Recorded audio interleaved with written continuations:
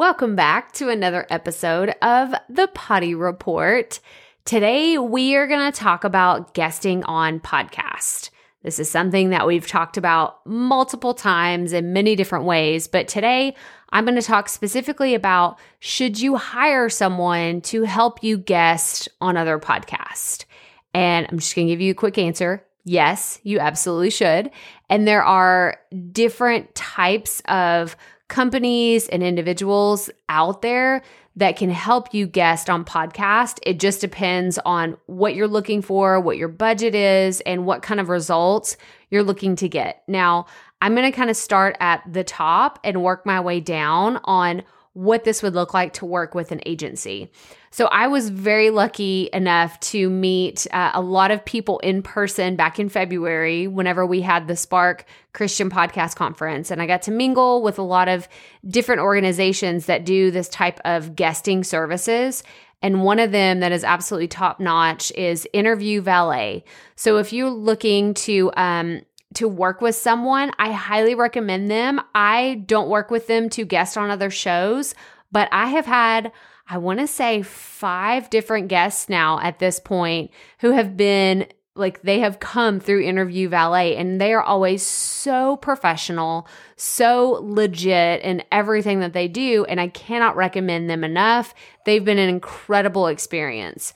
And then from there, they are all in one, you meet with them and they will handle reviewing what type of shows that you want to get on and making it happen and delivering a pitch. And it's funny because Tom, he's one of the co-founders of the company. He hates the word pitch. So sorry, Tom, if you're listening to this, but they will pitch you to other guests or other shows as a guest for their podcast. So that is one option. The next option is going to someone like May-Kay Sang. I've talked about her before. She is absolutely phenomenal when it comes to showing you how to do this yourself.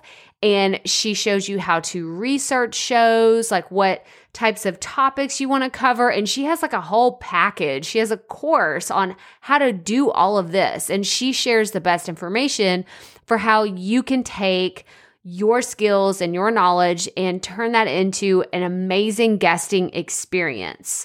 And then the last option is you could hire a virtual assistant or a project manager that specializes in doing this. And the reason why this is the last option is because this is what I'm doing.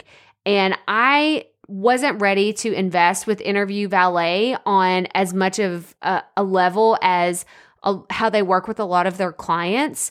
But I also didn't want to do it all myself through May-Kay's program. I highly recommend it for anybody that can do it, but I just don't have the time right now to do the research and find all the amazing shows that are out there, which ones are the right fit, come up with great titles, all the things. So instead, I hired someone to help me. Her name is Julie. She's been fantastic, and we've been working together. We have our Asana project management tool that we're working in, and it's okay, these are all the shows that I would love to be a guest on one day, and here are the stories that we can share. Here's the value that I could add to their show, and then she is actually reaching out to them on behalf of me. And this is actually one of the key points too, is if you work with someone to do this for you, it looks better coming from someone else than directly from you, the guest that would want to be on the podcast. So I just wanted to give you a few tips on guesting on podcasts and what that could look like. If you want to know more about this, please reach out to me because I'm thinking about building other content around this because I think it is so important to help you grow your show in an organic way that can benefit you, the host of the podcast, and the audience. So that's all I have for you today. So remember, keep it fresh, keep it fun, and just keep going.